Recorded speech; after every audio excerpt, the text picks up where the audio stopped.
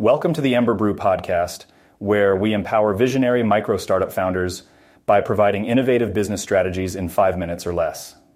In today's episode, we'll cover the lean startup methodology and how it can increase startup success by validating ideas quickly, reducing risk, and ensuring sustainability.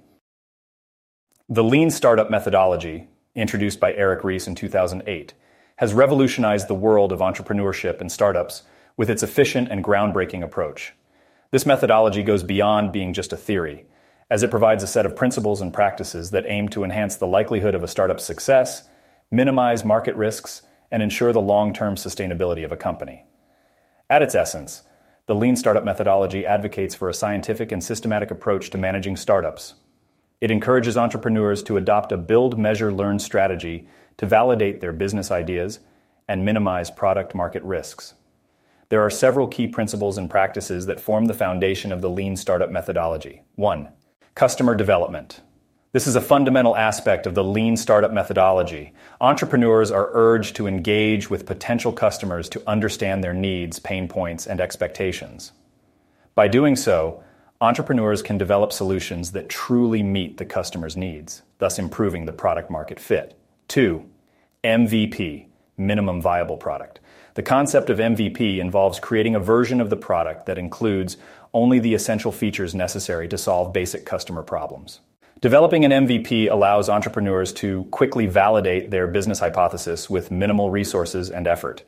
Feedback received from customers regarding the MVP helps entrepreneurs decide whether to pivot, change strategy, or persevere, improve the product. 3. Build, measure, learn feedback loop.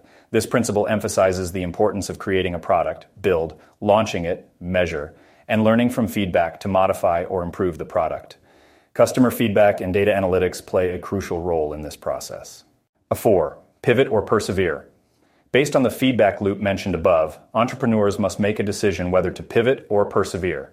If the MVP does not meet the market needs, the entrepreneur should consider pivoting by changing the overall strategy or certain elements of it. On the other hand, if the MVP does fulfill customers' needs, entrepreneurs should persevere and continue enhancing the product features. 5. Batch processing. This concept, borrowed from lean manufacturing, suggests building incremental product features and testing them instead of developing a fully fledged product. This saves time, resources, and reduces the risk of product failure while accelerating the learning process. 6. Innovation accounting. Instead of relying solely on traditional financial measurements, the lean startup methodology encourages the use of metrics like customer engagement, satisfaction, and active users to evaluate a startup's progress. It is important to note that the lean startup methodology is not solely focused on cost cutting, but rather on eliminating wasteful efforts that do not deliver value to the customer. It emphasizes smart resource allocation, making informed decisions based on market realities, embracing flexibility, and continuously learning.